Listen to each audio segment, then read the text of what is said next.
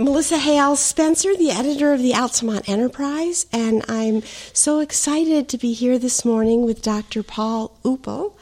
And I first got to talk to Dr. Uppel because he is the executive secretary of the Guru Nanak Darbar Sikh Temple in Niskayuna, and he was part of a ceremony commemorating the beginning of the Holocaust on Kristallnacht, the Night of Glass, and he just had such fascinating things to say about Sikhism, and I knew so little about it that I thought it would be great to have him in to tell us about himself and about his religion. So welcome, Dr. Uppel. Thank you very much.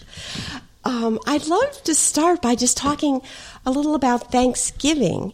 I know that your temple hosted a multi-religious service, and Thanksgiving seems to me like the most wonderful of American holidays because it isn't connected to any one religion or to really nationalism or patriotism. So just tell us a little about what went on in that service. Okay, well, we were proud and humbled to host the interfaith prayer service at the Sikh temple in Niskayuna.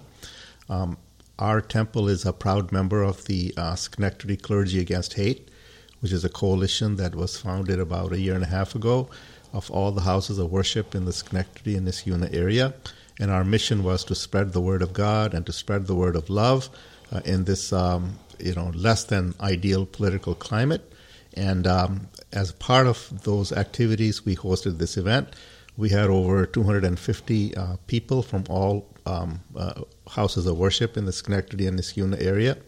And we had a series of prayers, a series of speeches, and followed up, of course, by a traditional meal that is actually part of every Sikh service, but especially fitting with the Thanksgiving holiday season.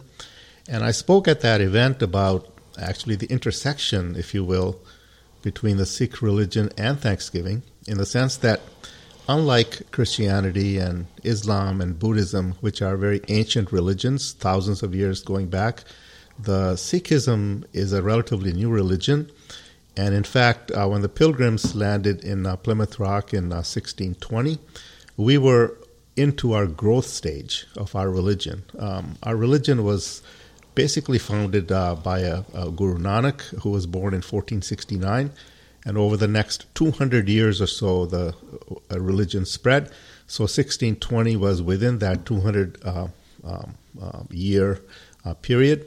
So we were very proud to be part of this celebration. It was covered by the local media, and we got a lot of positive publicity because of that. So a year and a half ago, when this Schenectady group founded, what was the impetus to it? And were you one of the original founding members of it? How did you get involved? Yes, we were one of the original founders. The impetus for it was basically a series of incidents at some houses of worship in the Niskayuna and Schenectady area, fortunately not at ours, about people saying things that were inappropriate with the campaign going for president, the primary season. It gave people an excuse to spew out statements and sentiments that we felt were not conducive to brotherhood and sisterhood.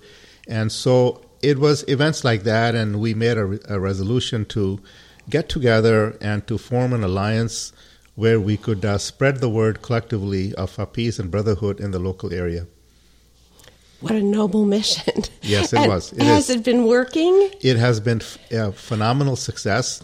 We've had a number of activities. Our inspirational leader is our Rabbi Matthew Cutler of the Temple Gates of Heaven in Niskayuna. And we have Muslims, we have Hindus, we have Sikhs, we have Christians.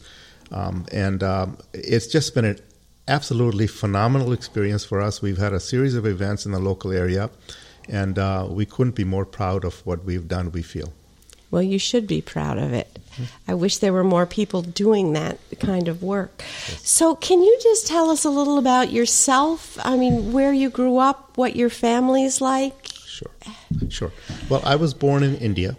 I'm 68 years old. Actually, next week is my 68th birthday. Oh, happy birthday. Yes, thank you. We came to the United States. My father came in 1959 to Minnesota as a graduate student in the Department of Economics. He's an economist by background. And 2 years later, in 1961, myself, my mother, my sister, and my brother, we came to Minnesota to join him.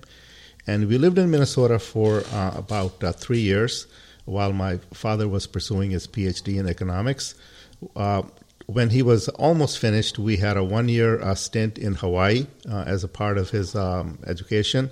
We went to Hawaii for 1 year. We came back to Minnesota.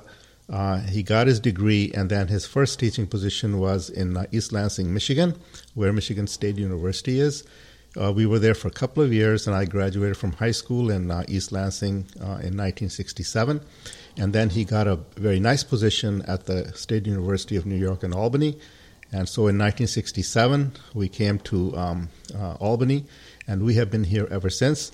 My father passed away about 2 years ago after a distinguished career as an economist. When I came to Albany, I was entering college, so I earned my bachelor's degree in mathematics at the State University of New York at Albany, and then I enrolled in the mathematics department at Rensselaer Polytechnic Institute, and I received my master's and PhD degree in mathematics from RPI in 1975. Fortunately, I was very lucky to get married in 1974 to a Sikh woman who was from India, and their family and our family knew each other, and our marriage was sort of like, I wouldn't say arranged, but our families knew each other from my childhood. And then she came here, and we settled in Albany.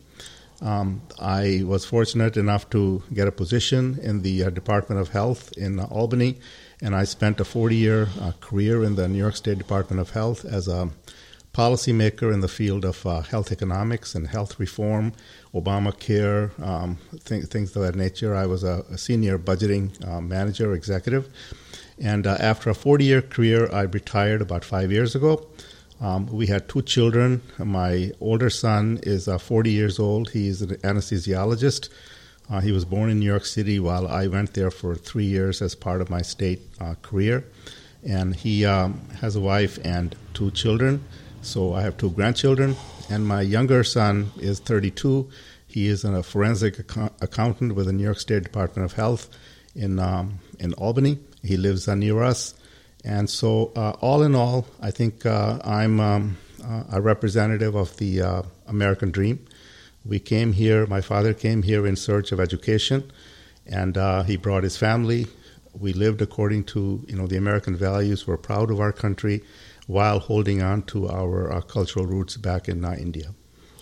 What a wonderful, rich life you have. Thank you. Thank you. So what part has Sikhism played in this? For your family growing up and their family as you raised your children, how did religion fit in with all these activities, your education and your raising of children and now grandchildren? What role did religion play in this? I think that's a very interesting question, and I think the answer probably is typical of other immigrant societies in this country, which is that when immigrants come to this country, they have, I would say, 3 things in common. One is that they have their family, of course, their fathers and mothers and brothers and sisters in some cases, who they feel close to, and in a strange land at the beginning, they seek comfort in those immediate family members. The second thing they have is other people from their culture, other people from their host, from their country or so forth. So they seek them out. And the third thing they have is their faith, because in faith lies commonality among themselves. So just like Hindus and Muslims and Buddhists, Sikhs, from the time we landed in Minnesota, we sought out other Sikhs, we sought out other people from our country. And so as a result, we became very interested in relying on our faith and getting together with each other and trying to spread the faith to the larger community. So that was what I would say is my beginning, and that kept expanding as time went on. to the point that I'm proud that I have not lost, that faith touch that I think I might have lost otherwise, because Americanization, assimilation is very important. But if we hadn't paid attention to those religious and cultural roots, perhaps the bond would not be as strong as it is. So is it hard, or was it hard when you were in Minnesota to find other Sikhs? Are there many in this country? And how did you get together to form this temple here in the Capital Region? Just tell us a little about not just the physical structure, but the social structure, how many people there are, and how you go about coalescing. Sure. Sikhism is not a big religion in terms of population. In the whole world, compared to other religions, it's quite small. About 30 million Sikhs exist in the world, 25 million of whom are in India, in northern part of India. And of the 5 million that are outside of India, the vast majority are either in Europe, namely England, or in North America. We have about 1 million people in North America. And of those 1 million, the vast majority are either in Canada or in the western part of the United States, namely California. So in communities such as Albany and Minnesota and Michigan, the number of Sikhs is quite small. I would say when we landed in Minnesota, we knew about 10 other Sikh families. And as time went on, in Albany, for example, right now, there are about 300 families in the Albany greater area. And that means about 500 people at our temple, if everybody comes. Not everybody, of course, comes every weekend. So the numbers are small compared to other religions, but the bond is very strong because Sikhs all over the world, of course, share the history that is very rich that we have. And our religion, if I may say so, is a very, very progressive and forward-looking faith. I would just love it if you could do for our listeners what you did for me over the phone, and just kind of give us an overview of the history of your religion. I know it's very rich and it's hard to fit it in this short time we have, but just kind of walk us through. Okay. Well, first of all, I would urge the listeners to go to Google sometimes if they have time, and just Google Sikhism or Sikh, and look over the entries that are on the web, because there's a ton of material. The word Sikh is derived from Sanskrit, and it's derived from the word shishya, which means student or disciple or someone who wants to learn. That's what Sikh means. To understand Sikhism, it's useful to go back to the beginning of when our founder was born. That was in the year 1469. Now, if you know world history, and I know most of the listeners that I'm talking to know world history very well, 1469 was a very exciting time in the history of the world. The Dark Ages had just finished. It was a period of the Renaissance. It was known as the Age of Exploration. European powers, namely England, Spain, and Portugal, and to some extent France, were engaged in expanding. And the typical mission of these foreign powers was to seek a route to the east. There was something mystical about India in particular, and it was either the spices or the silk, which were the two commodities that these powers sought through trade relationships. And so they were all seeking to go to India by the shortest route possible. Portugal, for example, came through Vasco da Gama. He sailed around the African continent, and then he sailed to the western coast of India. And Spain was trying to reach the east by sailing west. And that gave birth to, of course, Columbus, who was from Italy, but he sailed under the flag of Spain. And he sought to reach the east by sailing west. And we all know from our history that he landed in the Caribbean area, and he thought he had reached India. And that's why the local people that he encountered were named Indians. That's where the name Indians, comes from. and he died without knowing that he had found a new world indeed. And so it was an age of exploration. Europe was trying to reach out to India. Now, in the meantime, in India, if you know the Indian subcontinent, it has a western coast and an eastern coast, and then it has a hinterlands, up north, butting up against the Himalaya mountains. So Sikhism had its birth in the upper hinterlands of India, in the northwest part of India. In those years, at that time, it was a combination of the area that is now in India or Pakistan. It was a local area was called Punjab. Punjab means 5 rivers. It was an area that is dominated by 5 main rivers. And in that society, there were 2 main religions, Hinduism and Islam. Islam had reached the Indian subcontinent in 1100. Hinduism, of course, was indigenous to the Indian subcontinent thousands of years earlier. So in the presence of these 2 religions, our founding guru, his name was Nanak, N-A-N-A-K. He was born into a Hindu family, and his father was an accountant, and he aspired that his son also become an accountant, a rather profitable and predictable occupation for anyone in those times. However, Guru Nanak was a very precocious child. Sikhs believed that he was divinely inspired, and at the very young age, he began to question what he saw around him. He saw the religion of Islam and Hinduism being practiced, and he found some hypocrisies, to be fair, in both religions, and he sought to distill the essence of both religions. A couple of parables that Sikhs know, which illustrate what he was trying to do. At a very young age, he went to Mecca as part of his journeys to spread or to learn. And while in Mecca, he happened to be sleeping with his feet toward the Kaaba. And in the middle of the night, some of the Muslims there, they woke him up and they said that you are defacing God by sleeping with your feet toward God, so you must move your feet. And Nanak said, well, I always thought that God is everywhere, so what's going on? So they said, no, you are defacing God by turning your feet toward him. And Nanak said, okay, fair enough. Why don't you just grab my feet and put me in a direction that you don't think God is, and I'll be happy. So it is said that when they lifted his feet and moved him, wherever his feet went, the Kaaba revolved around to face the feet.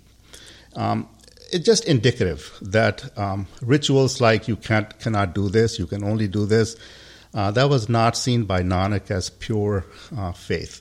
So what he was trying to say is that if you are a Hindu, you should first of all believe in Hinduism, and you should believe in social equality. For example, what good is it if the Hindu priest all day extols the virtues of the many female Hindu goddesses, but when he goes home at night, he refuses to eat dinner with his wife at his table because of the caste system where males dominated females and so forth.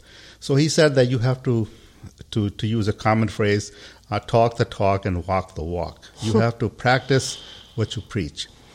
He also rejected polytheism. He felt that there's only one God.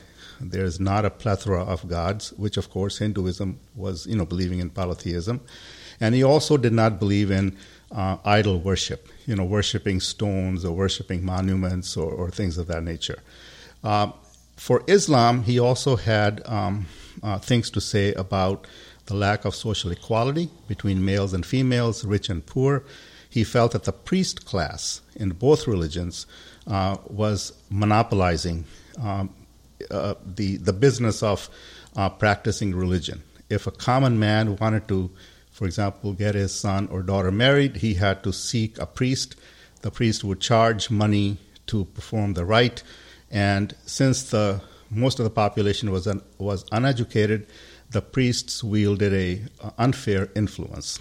So he said that we have to distill both of these things, and he never said that he is founding a new religion. All he was saying in all his travels and teachings and his written compositions was that God is one, and you have to be socially active. You have to believe in absolute equality of male and female and low class and high class. And you have to preach God. You have to practice the Word of God in your own way, in whatever religion you currently have, but you have to be good at it in terms of all these values. So that philosophy was the core of his beliefs. He passed away in 1539. And after that, or while he was alive, he did have a lot of followers, but not very many. But after he passed away, he had a successor who was not related to him, the second guru. He further propagated the faith with these values. The three values that Nanak proclaimed, I think Cliff's Notes version, is basically he said three things. He said three things are essential. And in Punjabi, they're called Kirth Karo, Naam Japo, Vand Shako. Kirth Karo means make an honest living, be a useful member of society. You don't have to be a hermit and live in a jungle and be a monk somewhere in a cave. You should practice a profession, but you should do it honestly. Don't cheat others. Whatever you do, make an honest living. Kirth Karo and be socially active. The second principle is Naam Japo, which is pray on the Word of God. And the third is Vand Shako, means share your bounty with others. Be merciful. Look to the people beneath you. And be an active member of the society. Seek out injustice. Speak out against injustice. Help people. Help each other. Those were his three common beliefs. And so the gurus adopted his philosophy, and they more and more converts. I wouldn't say converts. They were Hindus and they were Muslims, but they were attracted to this philosophy, short of leaving their faith and becoming Sikhs.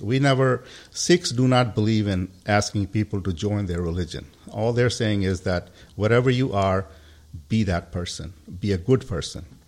And so with the succession of the second guru and the third guru, the religion grew. By the time the third guru was there, the Islamic rulers were in power, in political power. Very malevolent dictators had invaded India from the Afghanistan area, and they were very malevolent. However, fortunately for the Sikhs, one of the emperors, while the Sikhs were growing, was very benevolent. His name was Akbar, and he actually donated land where the Golden Temple was, eventually constructed. But with his death in roughly 1590, his son was a very malevolent person, Jahangir. And by that time, we had our fifth guru, who was martyred in 1605, literally tortured and killed. But fortunately, before that time, the fifth guru had taken on a project which was very useful for the Sikhs. He had gathered the written compositions of the first four gurus, who had written extensively on the philosophy of Nanak and how you should live out your lives. And he created an anthology of those four gurus' verses, along with his own considerable collection of verses, into a book, into a anthology, which was installed in Amritsar at our Golden Temple and became the object of Sikhs seeking out guidance on various aspects of life. If he had not done that, who would have known what would have happened, because he was martyred literally 1 year after that project was finished. So then the sixth gurus and the seventh guru and the eighth guru further strengthened the faith. And the ninth guru was also, he also met a very tragic death at the hand of the Muslims. The Muslims, the dictators, were essentially engaged in trying to convert everybody to Islam. All the Hindus and Sikhs, they said that Islam or death. And the ninth guru was beheaded literally in the streets of Delhi in 1675. At that time, his son was 9 years old, and he became the 10th guru. The 10th Guru fought against the Islamic tyranny and defender of Hinduism and Sikhism at that time. The 10th Guru lost his 4 sons, as well as his wife and his mother, to brutal torture by the Islamic dictators. The kinds of killings that you hear about now at the hands of ISIS, for example, the beheadings and the so forth, those were the exact practices that were being done at that time on the Indian subcontinent. So when the 10th Guru left this world in 1708, he made 2 decisions. One is, he said that from this point on, there will be no more human succession of gurus. Because there had been issues with the succession of gurus. There were family disputes and things of that nature. And so he said that no more human succession of gurus. You should seek your guidance from the Holy Scripture. Now, the Holy Scripture, as I said earlier, was the one that the 5th Guru had compiled. The anthology that's in the Golden Temple. Yes. That had the compositions of the first 5 gurus. The 6th, 7th, and 8th gurus did not contribute any compositions. So what the 10th Guru did is he took that anthology and added the compositions of his father, the 9th Guru, into the anthology, and that became our Holy Scripture. Now, let me also say that the compositions in the Holy Scripture are not only the gurus, our 5 gurus plus the 9th Guru, but the 5th Guru, back in the 1600s, had also sought out non-Sikh holy men, Hindus and Muslims, whose philosophy happened to coincide with the principles that Nanak had laid out. And they were Muslims and they were Hindus. And so their compositions are also in the Holy Book. The point I'm trying to make is it was truly, we feel, an interfaith collection. It's the philosophy. It doesn't matter if you're Hindu or Muslim. It's the philosophy. Do you believe in social equality? Do you believe in love of God? Do you believe in away from idol worship? And if you're a Hindu and you believe in that, your compositions were worthy of that Holy Scripture. So the Holy Scripture, as the 10th Guru proclaimed, is identical to what we have today. That Holy Scripture essentially was codified at the time of the 10th Guru leaving this world in 1708. So you can see that for over 300 years, that anthology has been totally unchanged. The various services that we have in the Sikh temples all over the world basically are singing selections from the anthology. We call it Guru Granth Sahib. That's the name of our scripture. And what is also interesting is that all these compositions are set to music. The 5th Guru had set all these to music. They are in various Indian classical ragas, and they are meant to be sung, although they can be recited as well. It's beautiful poetry, beautiful thoughts, and the Sikhs believe that this is the Word of God. This is divinely inspired Word of God. And all Sikhs seek comfort in the things that are indicated in these compositions. In all the Sikh temples, you see Sikh men and women and children bow before the Holy Scripture, and that is a central point in our temple. We don't have any pictures or exhibits. The Guru Granth Sahib is our everlasting Guru. We treat it like a living person. We put it to bed at night. We have a bedroom, in our temple if you ever come out, and we welcome anyone to come to our temple and see for yourself. And then we wake up the Guru every morning, and we put it on the dais and stays there all day. And our services, as I said, are nothing but singing from those compositions. And so that is the essence of Sikhism. It's a very, I would say, a very eco-friendly, a very progressive. Things like equality of the genders. And before I forget, a very important is that the Gurus also believed in people, whoever comes to the Sikh temple should share a meal with each other. And that was seen as a symbolic of eating together without regard to caste or gender or economic status. In every Sikh Gurdwara right now, Gurdwara means Guru's house. That's the name that we use to describe our temple. Services are followed by meal all the time. And in fact, anytime you go to the Gurdwara, arrangements can be made by people who are there, either as priests or other guests. They will always make you a meal or give you something to eat. It is seen as a must. If any Sikh Gurdwara always has food ready for whoever visits it, and that's a very interesting thing. Now, the art of sitting together and eating, or men and women being equal in the eyes of the temple, that may seem like a blasé idea right now because there are all kinds of civil rights laws and so forth.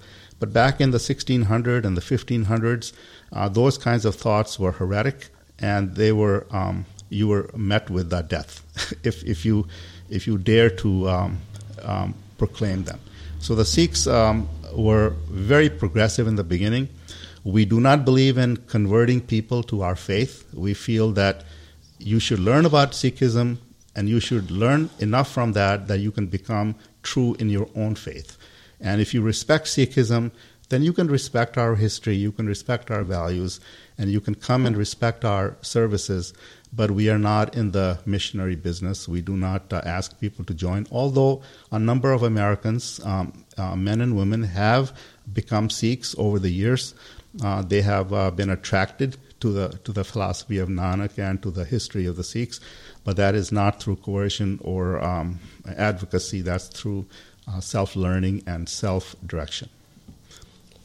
What a wonderful history. So I have so many questions. I don't even know where to begin. Sure. But so when you meet for a service, is there a leader the way, say, the Catholics would have a priest or the Protestants would have a minister? Mm-hmm. Or how does the singing service unfold? Okay.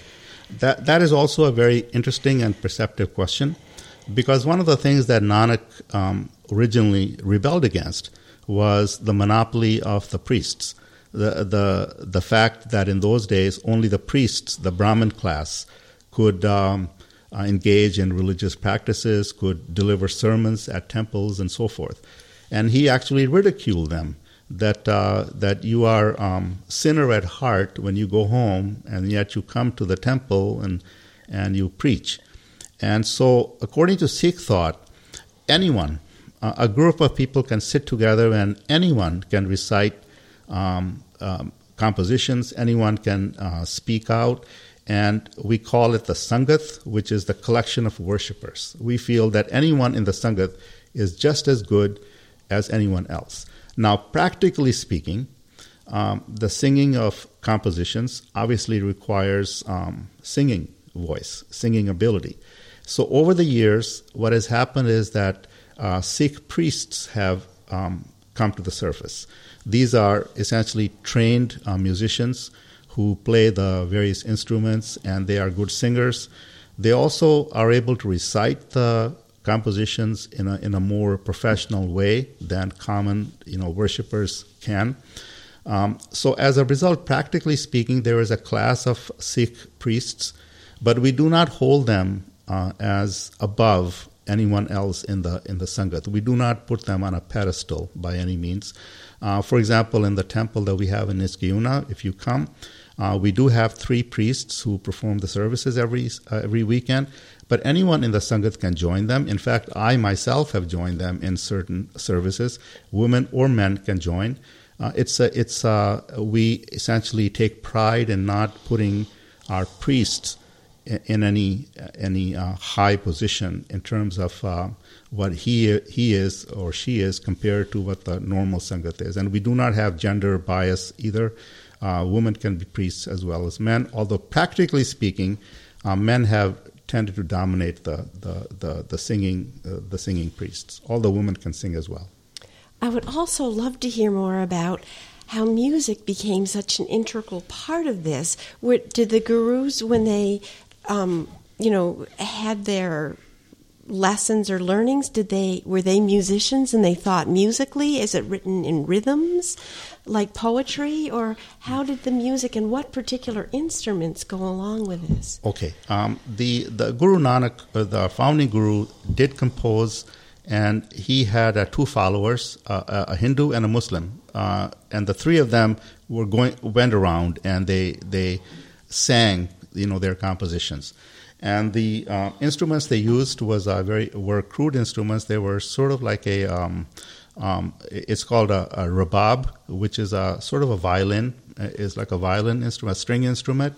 And there was a percussion instrument, sort of like a drum, like a little drum. So that was it. It was a three of them. And the fifth guru, who compiled the anthology initially, he was a well-trained intellectual guru who was familiar with the musical measures. So he actually took the compositions of the first five gurus, 4 plus himself, and he put them in an organized way in the anthology. For example, in the anthology, each shabad, meaning each composition, is set to a particular musical measure. And also each shabad has a specific structure, like the number of lines and the number of stanzas. It's actually a very beautiful and intricate set of compositions, set to music, set to poetry, rhythm. And to recite it is beautiful, but to hear it being sung is actually very blissful.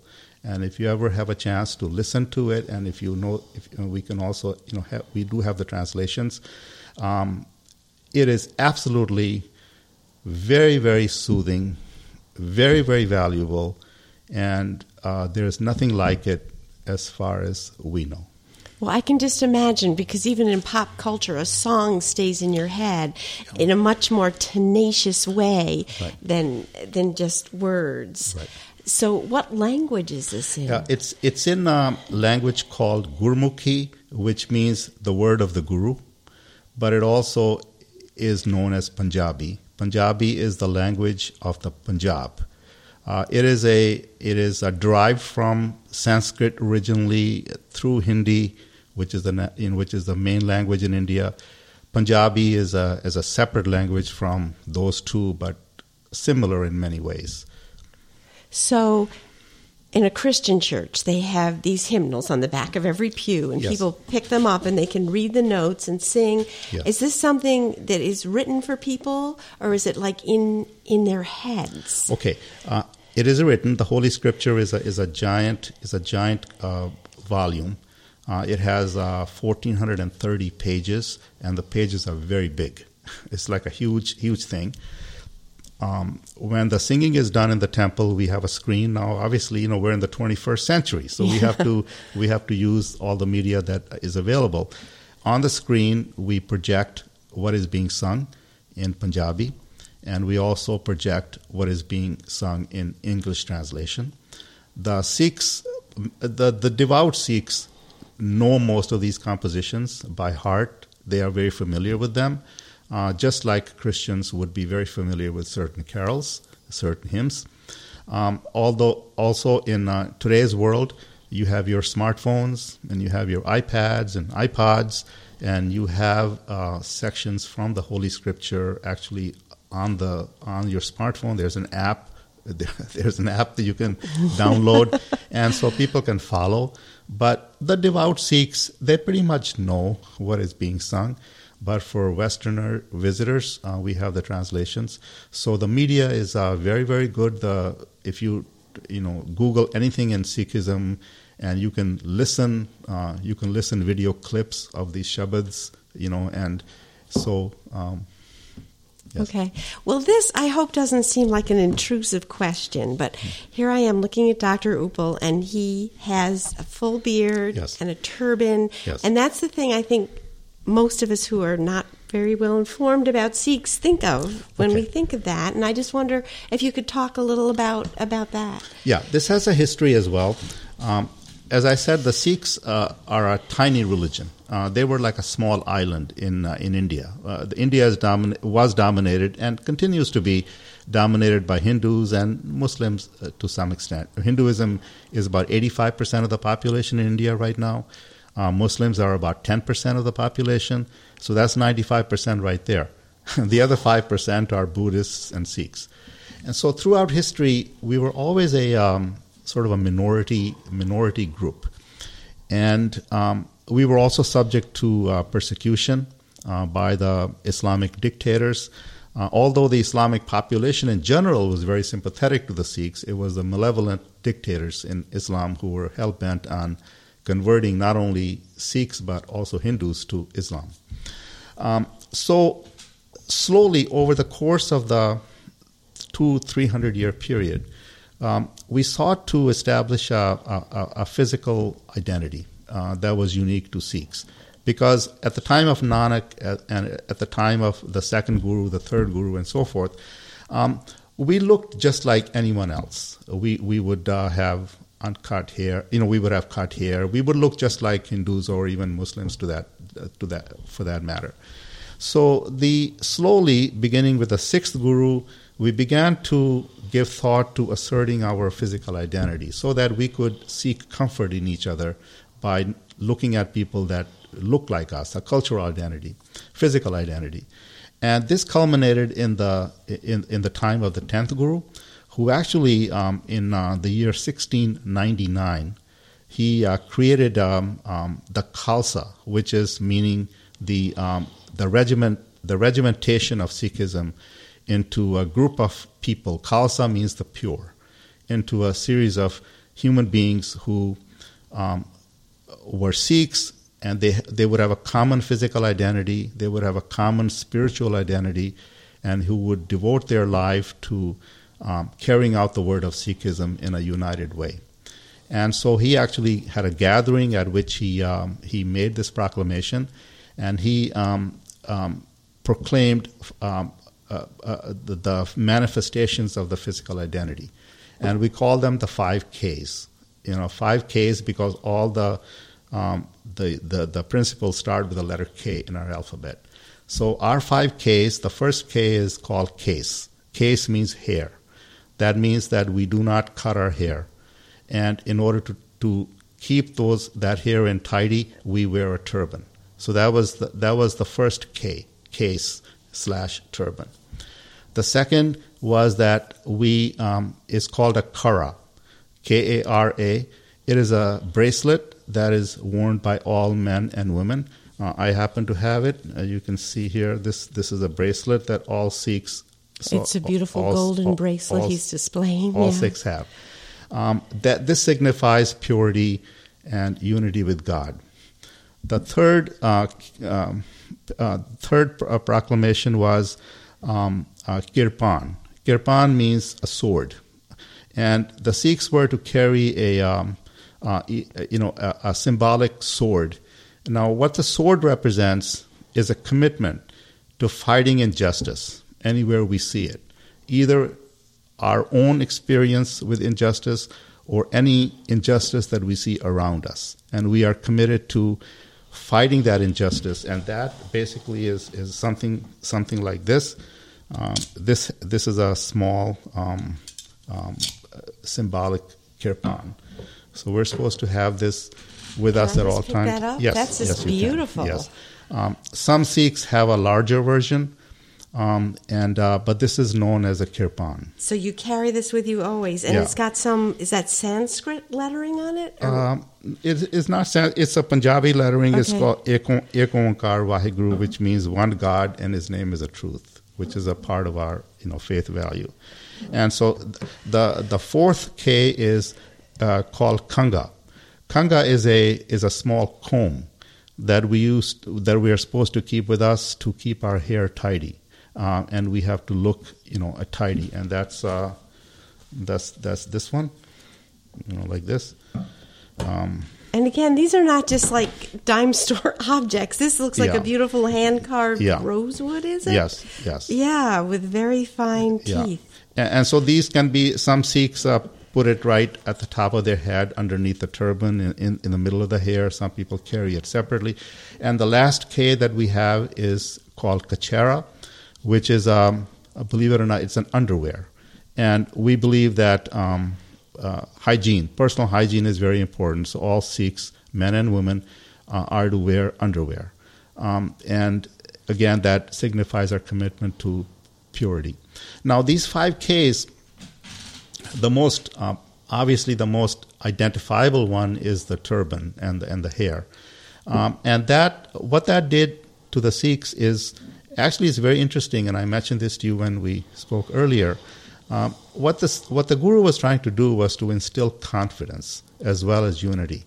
And he said that, we are being persecuted right now because of our faith. So by having a common physical identity, it actually exposes us to a higher risk than if we did not have a common physical identity, because it would be very easy for people to spot Sikhs now with a turban and beard. It would make persecution even easier. But the Guru said that should be a strength and not a weakness. A common physical identity should embolden us more to stand together to fight injustice. And so it's very interesting. And the second thing that it did was it gave Sikhs an opportunity to seek each other out very easily in any crowd. Even today, when I travel on an airline or whether I go to a sporting event or any place, it's very enjoyable to meet people, with a common physical identity. You seek it out, it's a brotherhood. And it's a very unique concept, and a concept that we take very seriously. Now, not all Sikhs follow these 5 Ks. Most Sikhs wear a turban, and most Sikhs have a beard, but that is not to say that all do. But most of them do. And the ones who don't, they become around eventually, as time goes on. You can understand some of the hesitation that people may feel because they may be discriminated against in places of employment. They may have a more difficult time finding employment. So there's all kinds of practical and personal reasons why people may not adopt these principles, but they all respect these principles. The women also have the same 5 Ks. Of course, they don't have beards, but they do have long hair, and they wear shawls over their head, and they also have the same principles. So they have the sword too. They have the symbolic sword as well. These swords are they're symbolic in the sense that we don't mean to say that you have to carry a full-fledged sword. But you were talking about how unusual it was in the founding to have women be equal, and certainly women as warriors is a symbolic sword. Right. It's a very unusual idea. I mean, I've seen these kangas, these combs with a little comb like embedded, like a very tiny one. And I've seen those available too. Yeah. This is a little bigger than that. Yeah. So, and some Sikhs actually wear it they wear it with a band around their their body. And so the Guru said that I want to create the Khalsa, which is the pure. These are the pure. You can think of it as the baptism. You can think of it as Orthodox. These are Sikhs who are baptized into this brotherhood. Well, I am so sorry our time is way past up. I have just learned so much more this morning talking to you. Do you have any parting thoughts for our listeners? Well, let me say something about our temple. It's located in Niskayuna. Its address is 1944 Union Street in Niskayuna, 12309. It's at the intersection of Route 7 and St. David's Lane in Niskayuna, right where Union Street intersects with Route 7. You're welcome to come. We have services every Sunday as well as Saturday night, but Sunday is the main day, roughly from at 12 o'clock to 2 o'clock, and followed by a community meal. As I mentioned earlier, that's a central tenet of our faith. And I would be happy to speak to any group or any coalition or any committee that would have me. And we are very interested in spreading the word and very interested in making sure people know about us. Well, thank you. You have certainly educated me this morning. I appreciate it. Thank you very much.